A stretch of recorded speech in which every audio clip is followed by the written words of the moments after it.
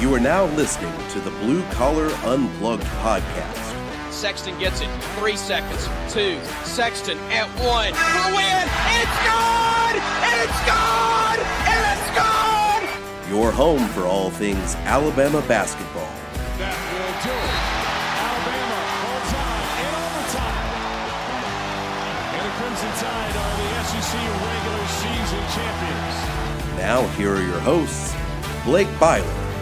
Animals are like, I don't know if that like resonates with you, but like you always see tigers in like on pictures and like on TV, but when you like see a tiger in front of you, it's like, what am I looking at? Mathey Gibson. You had Alabama fans selling their on-court seats to Auburn fans for the biggest game in God knows how long. And Jacob Pickle. At some point, somebody's got to take a stand. It's like, hey, man, the Capitol's that way. Chill out. No! Stop it! Enjoy the show.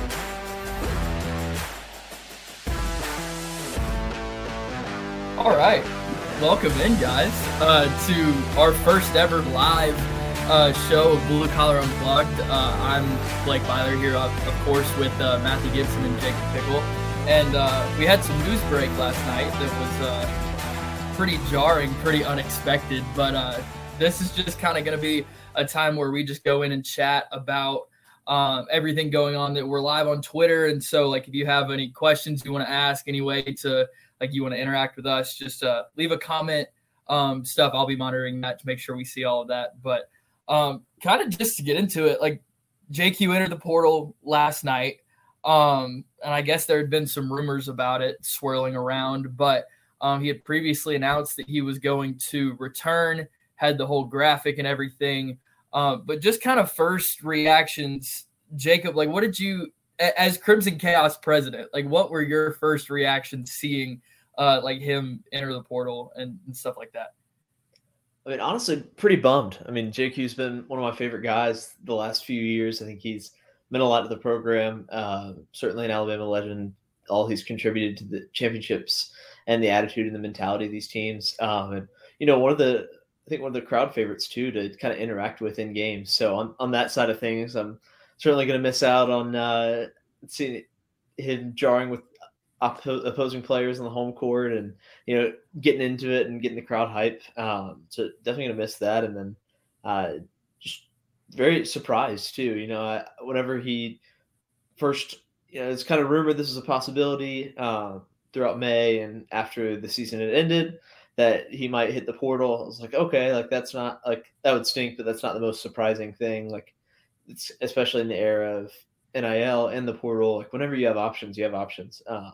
But ultimately him deciding to come back at the time, very excited. And then to see him hit the portal now was kind of, I mean, it was a massive shock. Like, I was not expecting it, had seen a few things about it in a few group chats and was like, yeah, I don't think that's the case. And I guess the rumors ended up being true. So pretty disappointed to see him go. Was looking forward to him being that leader that we've had the past few years. But, you know, wishing him the best going forward and that he finds what he's looking for. Yeah, Mathey, what do you think? Yeah, I mean, you almost have to laugh, don't you? I mean, the I'm back edit is going to live in infamy on Alabama Twitter for eternity. But again, this is an NIL thing. Obviously, Quinerly knew what his role was going to be. He'd be a sixth man coming off the bench, the role he's had the last couple of years. He helped recruit Aaron Estrada. He helped recruit Latrell Wrightsell. He knew what his role was going to be. But this is purely NIL. And obviously, there's probably been some tampering. We've heard names like Miami, Seton Hall. Yes, it was unexpected, but, you know, in the age of NIL, anything can happen. And Quinerly and Alabama kind of fell to it a little bit. It's almost like, how do you walk back like an edit like that? It's like the big block, like I'm back lettering, and then sitting around all of your like trophies and accolades. Like, one, I wonder if that was like edited in, or if they like actually brought them all and like set them all up around him for the edit. It was a great edit, and like to post that and then have to walk that back is just like wild to me. Like, I can't fathom like doing that. I don't know. And I understand the one thing I think that fans need to realize is there's a way to like you can separate like being upset about announcing that you're coming back and then flipping on it. Like you it's understandable to be upset about that, but at the same time, like you can still appreciate what he did for the program in the time he was here. Because in he was at Alabama for 4 years. He came in, Oates took the job, and I think he was the first player to commit. He was.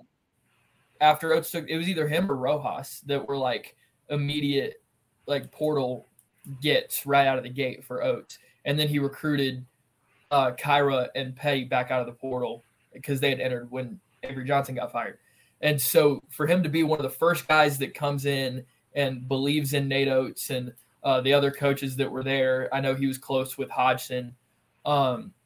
He's been there through kind of this rise that we've seen for Alabama. And he was an integral part of the 2021 team. He was the sixth man on that team pretty much. He won SEC tournament MVP that year. And then he goes in and he's a starter all of the 2022 season, but I thought he was good, but didn't he get like preseason SEC hype that year? Like all SEC? Bit, yeah. I think he was on like the preseason all SEC, like second team or something like that. And he didn't live up to that. That team was still weirdly constructed. That was the first year of this podcast. That was a fun time. He was around like Shackelford and Davison and those guys.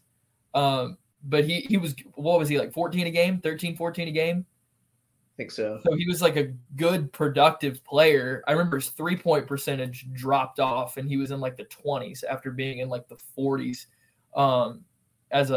in 2021. And so then this past season, he's coming off the torn ACL in the first round against Notre Dame, which was heartbreaking for everybody. And I know that like he of all people like would have wanted to be out there the most. And then it was tough to put all lead guard responsibilities on like freshman JD Davison in that game. And then he goes and tears his ACL, comes back quicker than anybody expected. And so he kind of has this like redemption story in March of last season. And he goes in and he's like, he saves the day against Arkansas. He saves the day against Auburn. And then he goes in and like gets plugged into the starting lineup. He plays really well throughout the SEC tournament. And it's like, oh, he's like kind of restored and like cemented his legacy as like a champion at Alabama because of what he did. And so I don't think we should forget all of that because of this kind of stain, this like dark spot of him exiting and the way he exited, which I think it's unfortunate. I do think he wanted to, like, I'm sure it was a hard decision for him. Like, don't y'all think? Oh, absolutely. Absolutely. Yeah. Like he surely got like a massive, massive NIL deal. And so weighing that versus the staying at the team that you've been with for the past 4 years, like that's got to be tough. I know we don't know actual figures, but surely it was a very hefty amount. A lot. Yeah. But like still in terms of where he would rank in terms of like not just guards, but like players in this Nate Oates era, he's up there in the top. I think in terms of like how good he was, probably top 5 or so, 5-10. But then in terms of like impact and like lasting impact that he's had over multiple years, like he's towards the top 2 or 3. It's got to be. Yeah, I mean, for sure. Like you purely like success-wise in March alone, the last like between 21 2 seasons ago and this season, like he kind of carried Alabama to the championships that they did. Like not solely, but he was certainly the engine in a lot of those areas. Like much less the leadership that he had throughout the 3 years. I mean, the energy that he brought, like truly, I would say like top 2, him and Herb would be most important to the Oates era, or third behind Jordan Bruner. Like, yeah, thank you. Yeah, the Jordan Bruner erasure has to stop. But, yeah, missing him will be huge on that front. But I mean, he's certainly certainly had a lasting impact and will have a legacy to continue on. I'd probably put Herb first in terms of like impact in the Oates era, just because he was like the leader of the first team that really like got over the hump and started like actually winning. And he was player of the year and he was a 4-year guy. But like after him, it's like I would probably go him, like Herb, Miller, and Quinerly as like the 3 most impactful guys that Oates has had so far. I mean, 4 SEC titles is like insane. Like what other player? There aren't many players in Alabama history that have won that many combined regular season and tournament championships. I don't think. Right. Alone, like he puts him up there with like a lot of the greats. And while his like numbers, like while he wasn't like an SEC player of the year guy or like a 17, 18 point per game scorer, like his impact went beyond just that. I feel like I think there are people that see him like calling him like an Alabama basketball legend.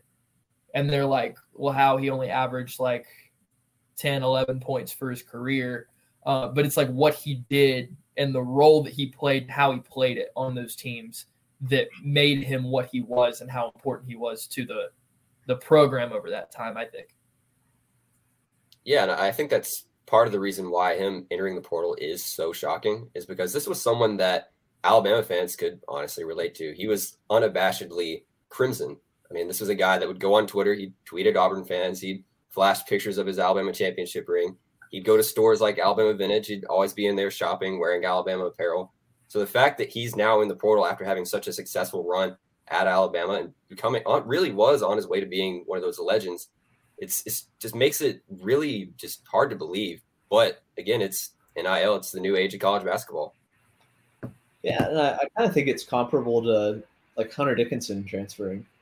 Like that, just like such an like JQ has been such an Alabama player. Hunter was such like a Michigan guy that seeing them go somewhere else is just, I mean, it's bizarre. Like it is truly a little crazy that is like just the reality now. And I mean, you'll continue to see that with these 4-year, 5-year guys in college basketball. Certainly we'll see it in college football, and baseball is just free agency now, like truly. So it's just, I mean, it's the new era of sports, and like that just is kind of where college sports are at. And I think it's good that athletes are able to find their value or the value that they perceive to have in the NIL market. I think that's be no doubt a good thing. And not in this specific case, but I do think this kind of phenomenon of like the college legends of their team, like going to new schools consistently and there being a lot of change, like kind of opens up the conversation for more of what role the NCAA will play in kind of regulating out NIL to a degree, because the numbers being thrown out for a lot of these transfers, not just Jahvon, have been like absurd. And I think that, I don't know, I personally, I think long term we're going to see that market bust.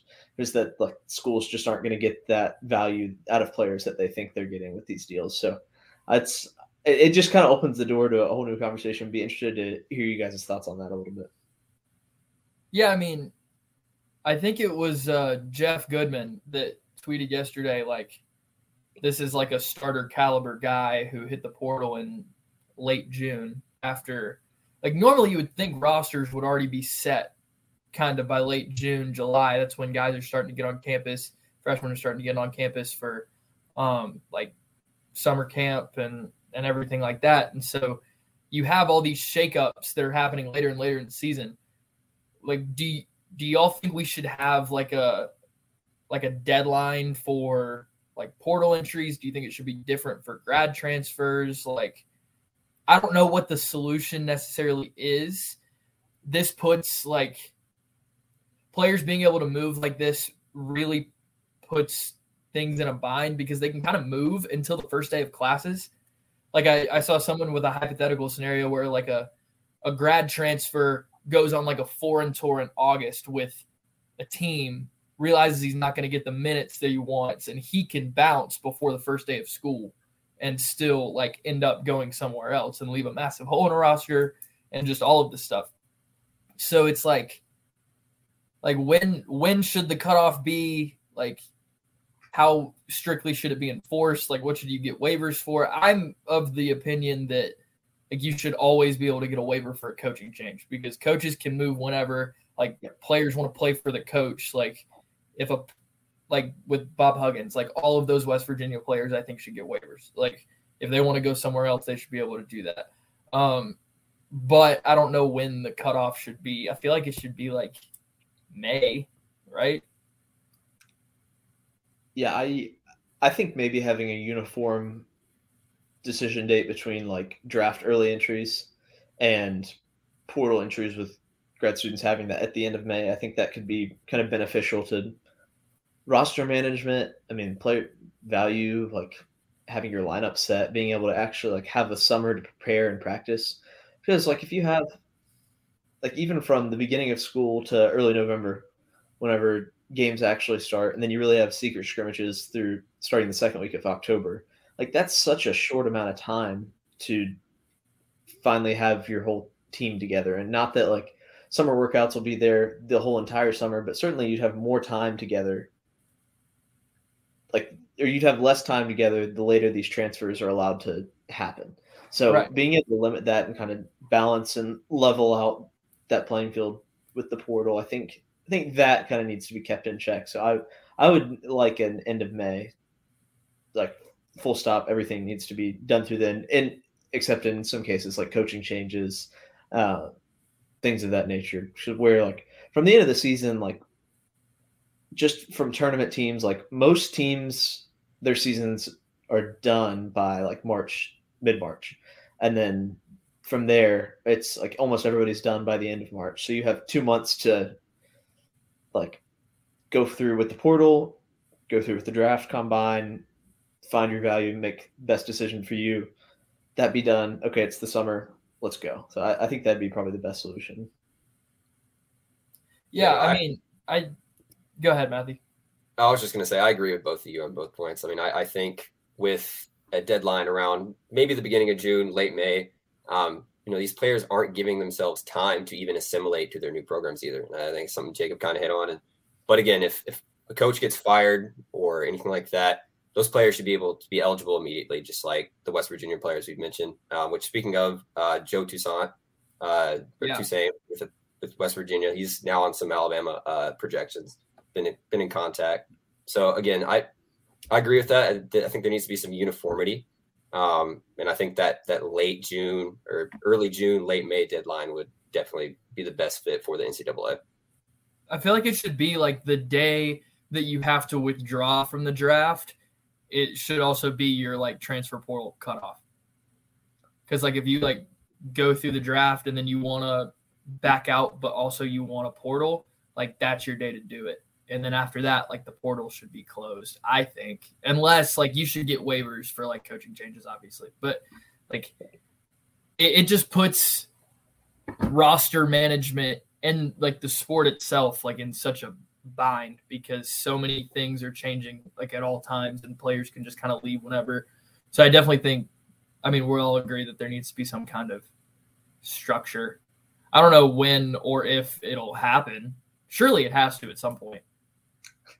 Who knows? It's the NCAA. Think, but yeah, I also think that they should, like, the portal shouldn't open until the end of, like, the day after the national championship, because you have so much portal action during, like, the end of the season and tournament play. It's like, how are teams that make the tournament supposed to, like, be out in San Diego playing for Sweet 16 and then have to, like, also visit and get in touch with a recruit in, like, out of an A-10 school way on the other side of the country. Like that, I think that just, it doesn't make sense. It's the same thing with early signing day with college football. I think that's been like a net negative.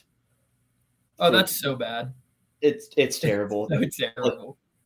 It's the with the portal, they should move signing day back to February, like as the only signing day, because you got guys like adding portal players in December and January, and that's like, then it's like, what do you do with your freshmen?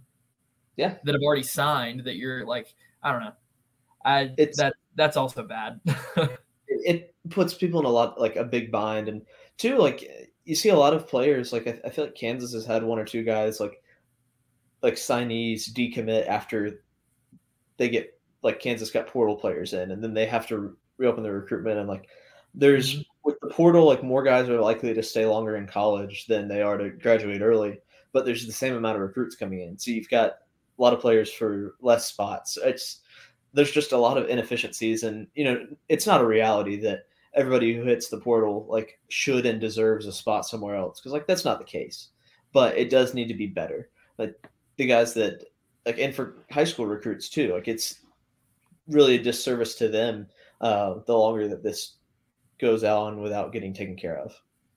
One thing I do think though is that like when the COVID year is gone, I think that's going to help some things, because you won't have all of these fifth-year grad transfers, right? That are like moving so easily. Like for a guy to grad transfer, you're going to have graduated in less than 4 years, which is obviously less likely and will be less frequent than all of these guys that play 4 years and then they still have the extra year because of COVID. And I think this coming year, right, is the last year or is it one more? 2021 didn't count, right? So 2, 3, 4.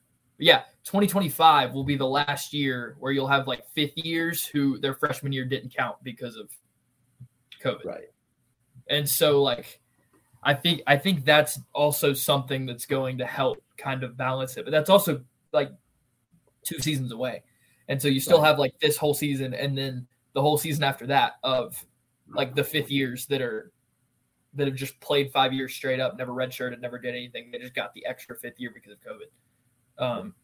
And that's in all sports that it'll be like that. So things need to fix, but who knows if they will. No one knows what they're doing. No.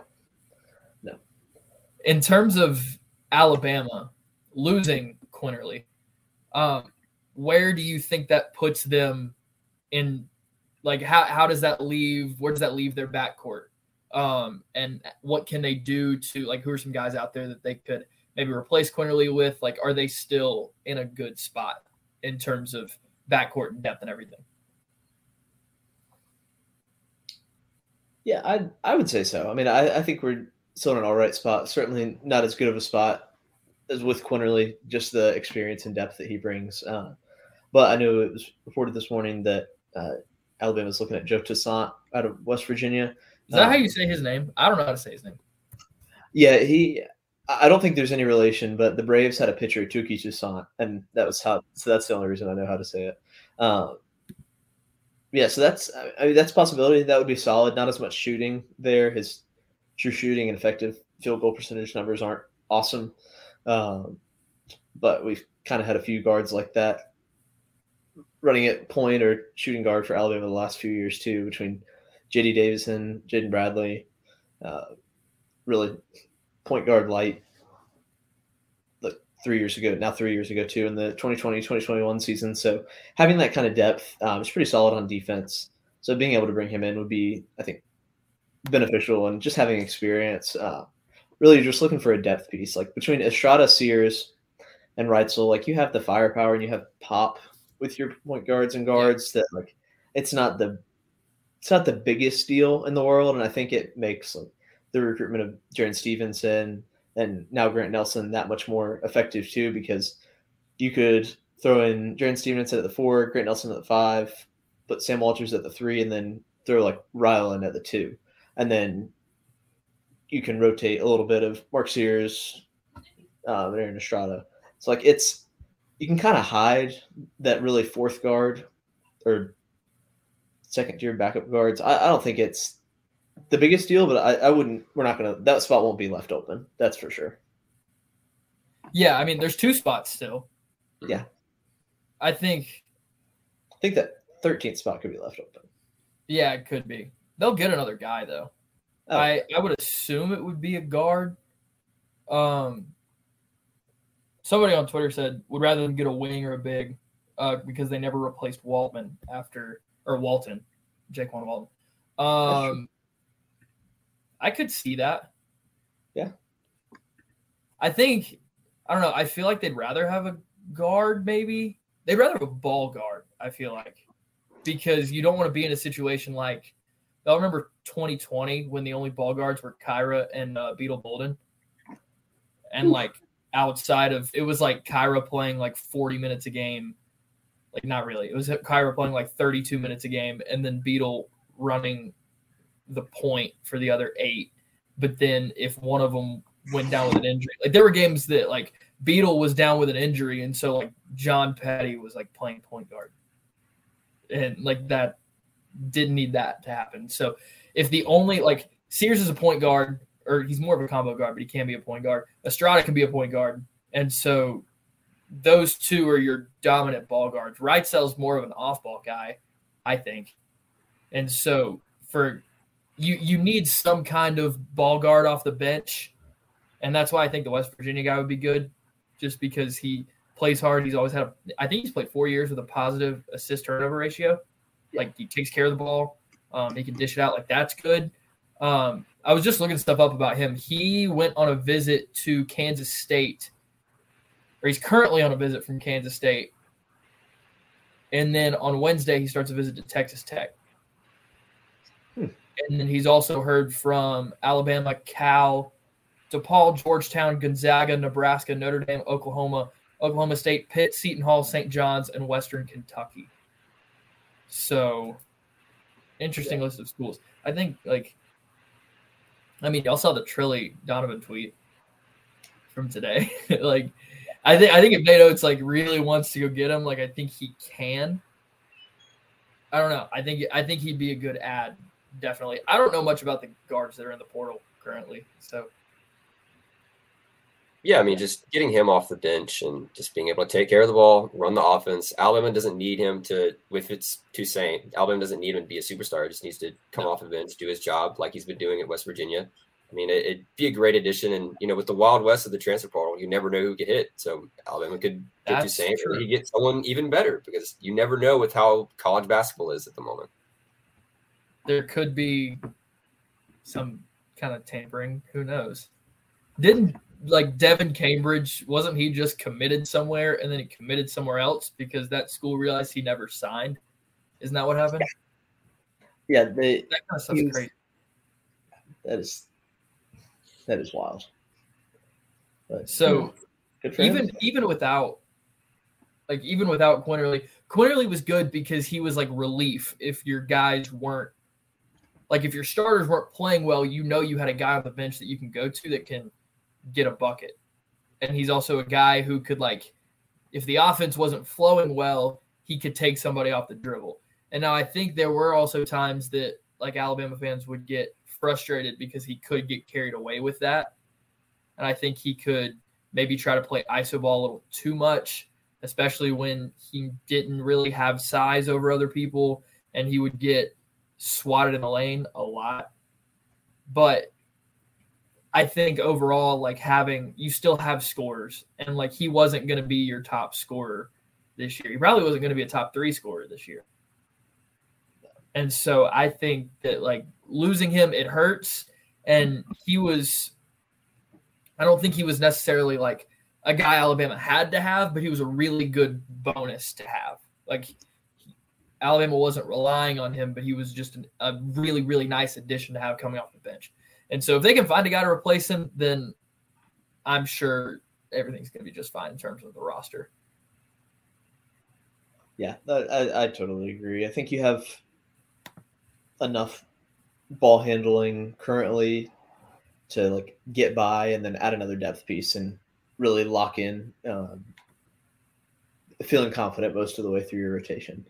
So, we'll see what you could get out of guys like Rylan on ball. I think he showed some flashes and potential of that last season. At times, was pretty good to get through the lane, find open passes once he got up in the air. So, that would be nice to have too, to be able to slide in. But yeah, I think as awesome as it would have been to have JQ back, it's not the end of the world. The engine wasn't the engine. He was just going to be a nice nice boost of nitro like midway through the first half or second half, whenever defense gets a little tired, come in, use them as the energy bolt, which we saw a lot the last 2 years, so the last 3 years. Yeah, I mean would love to see Toussaint. I just feel like it won't. It feels too obvious and easy for him to hit the portal like 2 days before JQ does, and then we get a commitment by the end of the week or something like that. So I feel like this will be maybe by the end of July we've got somebody else. I feel like that's just kind of how this offseason tends to have gone. But we've met the needs that we needed to. So, if they can get him on campus, I like their odds. But that's the question, because like Kansas State, like Jerome Tang's he's gonna get. He already got Arthur Kaluma, right? Yeah, like while he was on visit, I think. I don't think he even. I think, and he canceled his other. Like he committed while on visit and had other visits planned. Yeah. So maybe he does the same thing. Then he's also going Texas Tech, and they're always tough to beat out in recruiting. When they beat Bama out for Kevin O'Banner, was Chris Beard there? Or had he left for Texas already? I think he had left for Texas at that point. That would have been Adams. But Adams isn't there anymore, correct? Well, Adams got fired. Yeah. So who do they have now? Oh gosh. Who do they have now? I also wonder how much of a role he'd even have at Kansas State. Grant McCaslin. Yep. Where was he from? Was he an assistant? With that whole situation where Adams was fired or resigned or whatever, that kind of seems like a promote the assistant type of thing. Is that North Texas? North Texas. Oh, okay. That's good then. Played basketball at Baylor too. Nice. Texas guy. So where do you want where would you prefer Quinerly land? Where do you want him to end up?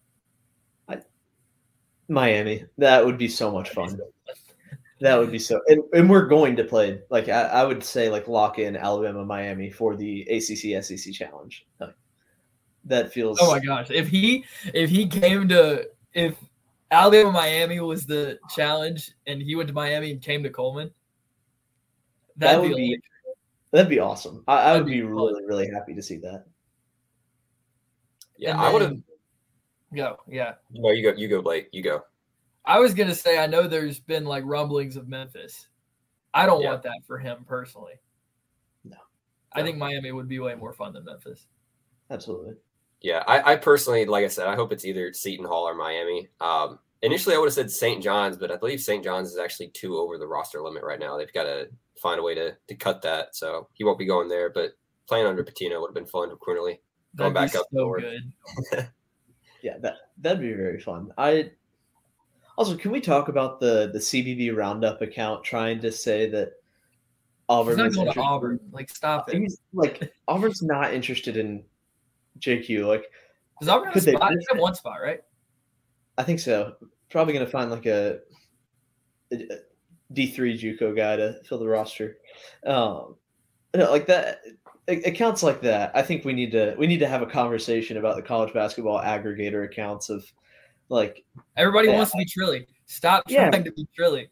Like, everybody, and then before that, everybody wanted to be Slater, and like Slater. Like those guys like know things. Like you tweeting the Bruce Pearl gif and hearing things of where a certain SEC player might be transferring. It's like you don't know anything. Like it's impressive how many interactions you can drum up.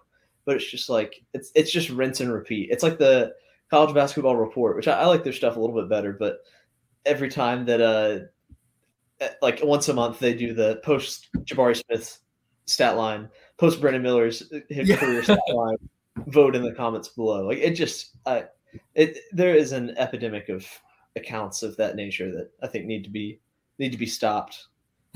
They're not going to. They get the interactions. No, but they know what they're doing. I'll give it to them.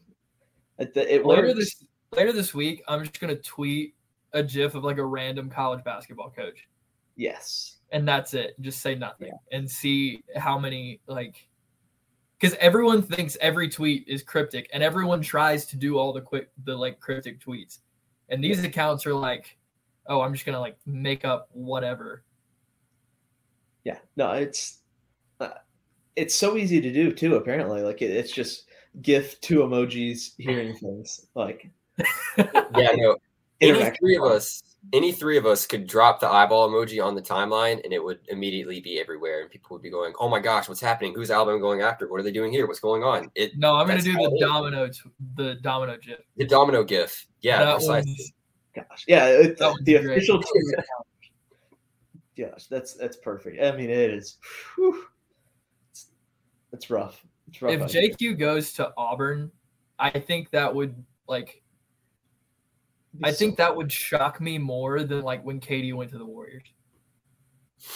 Yeah, I think I would be more surprised about that. There's nowhere in the SEC like I could see Jahvon going. Well, no one has any spots for one, and like maybe Kentucky. Like maybe that'd be kind of funny. Yeah, Kentucky and Auburn are the only schools that have spots right now, I believe. And Alabama, of course. But I mean, Kentucky actually don't they need guards? Yeah, I mean, I need to look at Parrish's roster. Has it been determined if they're keeping Reeves or not yet? Is that still an ongoing He's situation? staying, I think. Staying? The Jeff Goodman propaganda said he's staying. So okay, interesting. Yeah. Also saw things about Calipari tweeting about Trey Mitchell before, he said something specific before he actually announced, and that I think Ant was trying to say that it was like a minor NCAA infraction, which would just be so funny. Like you finally get a player out of the portal and you accidentally commit a minor NCAA infraction. that would just be so Kentucky. Speaking of, we'll be back in Rupp. Alabama basketball is in Rupp this season. I want to go so bad. I think we should go. You know, that'd be so fun. I think we should go. Listen, it's covered. We're there. And then I don't have the schedule in front of me, but Arkansas Justin Coleman is good. A&M Justin Coleman is good. But also Alabama hasn't beat A&M at home in ages. Gosh. When was the last? Ago. I mean, no, they won on senior night 2 years ago. Oh, yeah. No, they didn't just win. They beat the brakes off of Alabama. I think it was I think they won by 18 after we were up by 4 or 5.5. A&M had won 5 straight before the SEC championship. Gosh, maybe that broke the curse. And 3 of those were in Tuscaloosa. It started in 2019. They won by 1 point. Wasn't that like a buzzer beater? Yeah, it was. It was that guy some lefty guard for A&M was NBA range runner 3-pointer off glass to win by 1. I don't remember his name. And then they won in College Station. And then so before the SEC championship, the last time Alabama beat Texas A&M was the Colin Sexton buzzer beater in St. Louis. So they have owned both Alabama and Auburn lately. Was it TJ Starks that hit that shot for A&M? It was TJ Starks. Yeah. That's the name. Yeah. And so them in Tuscaloosa should be good. Arkansas only in Tuscaloosa is good. Tennessee home and home is tough. Yeah, I knew that was coming. Unfortunately, that made too much sense. You have to go back again to Knoxville again. Jacob has never experienced an Alabama victory in Knoxville, and it's been a very painful game twice. So I can't say I'm looking forward to that one. I'll be honest. Yeah. Will Drew still be up there? Yeah, we can go stay with Drew. Okay, awesome. Yeah, I will definitely go to that game. Yeah.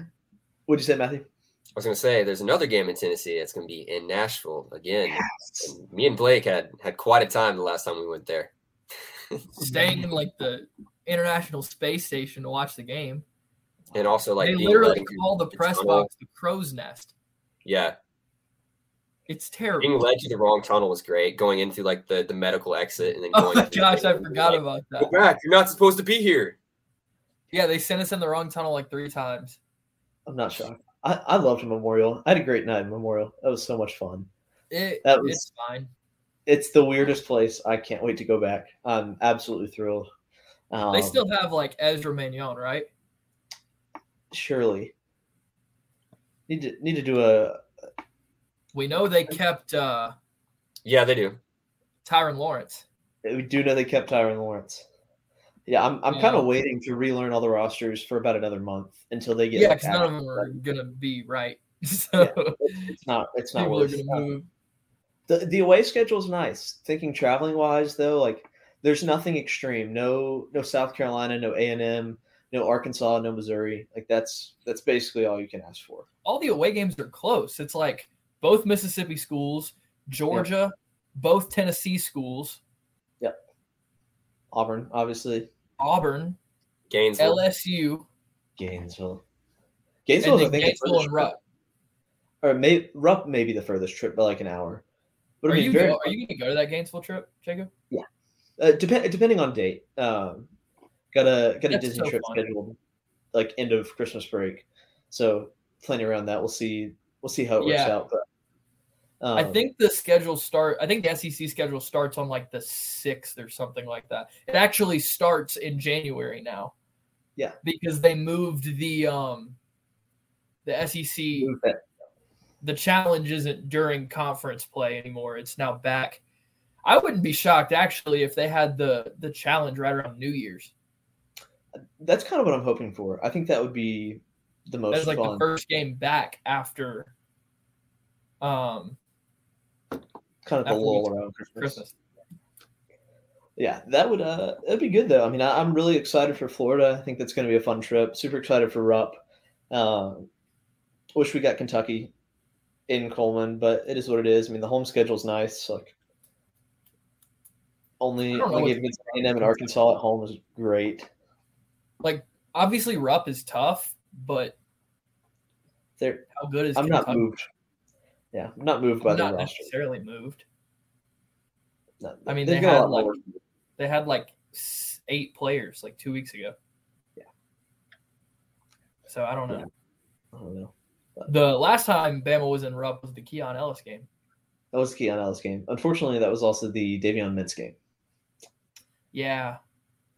Yeah. Wait, was it Mintz? No, or was it Jacob Toppin? It was the Kellen Grady game. That's right. The shooter. And Toppin had a good game that game. Is he gone? He's gone, right? Toppin? I need to look up Andrew's thing. Like, I need to have it pulled up. Yeah, Toppin's out of there. It's like a brand new team for them. It is. I'll tell you what could be a sneaky game. Maybe Ole Miss. They've got some guys returning that aren't too bad. They add Alan Flanagan. You got Matthew Murrell. Jamin Brayfield. Yeah, and Bama's going to Oxford for that one. So we'll see. Pavilion. Alabama dominates the Pavilion though. They do. But they've got some scores. That's got to be careful about them a little bit. I think this is going to help me round out all but it gets me a lot closer of new arenas. Pavilion, the O-Dome, Steg, Rupp, PMAC. I still haven't made it to the PMAC. Steg sucks. Yeah. So what? 4? Okay. 5. Yeah, I'm gonna get to a bunch of new ones too. 5 new ones. I'll maybe get down to College Station at some point for a basketball game. Maybe. Don't do that. Yeah, it's a good schedule, but Alabama's won 6 straight against Ole Miss. Yeah, they have been not surprising. Ole Miss last won in 2018. They beat Colin Sexton in the Pavilion.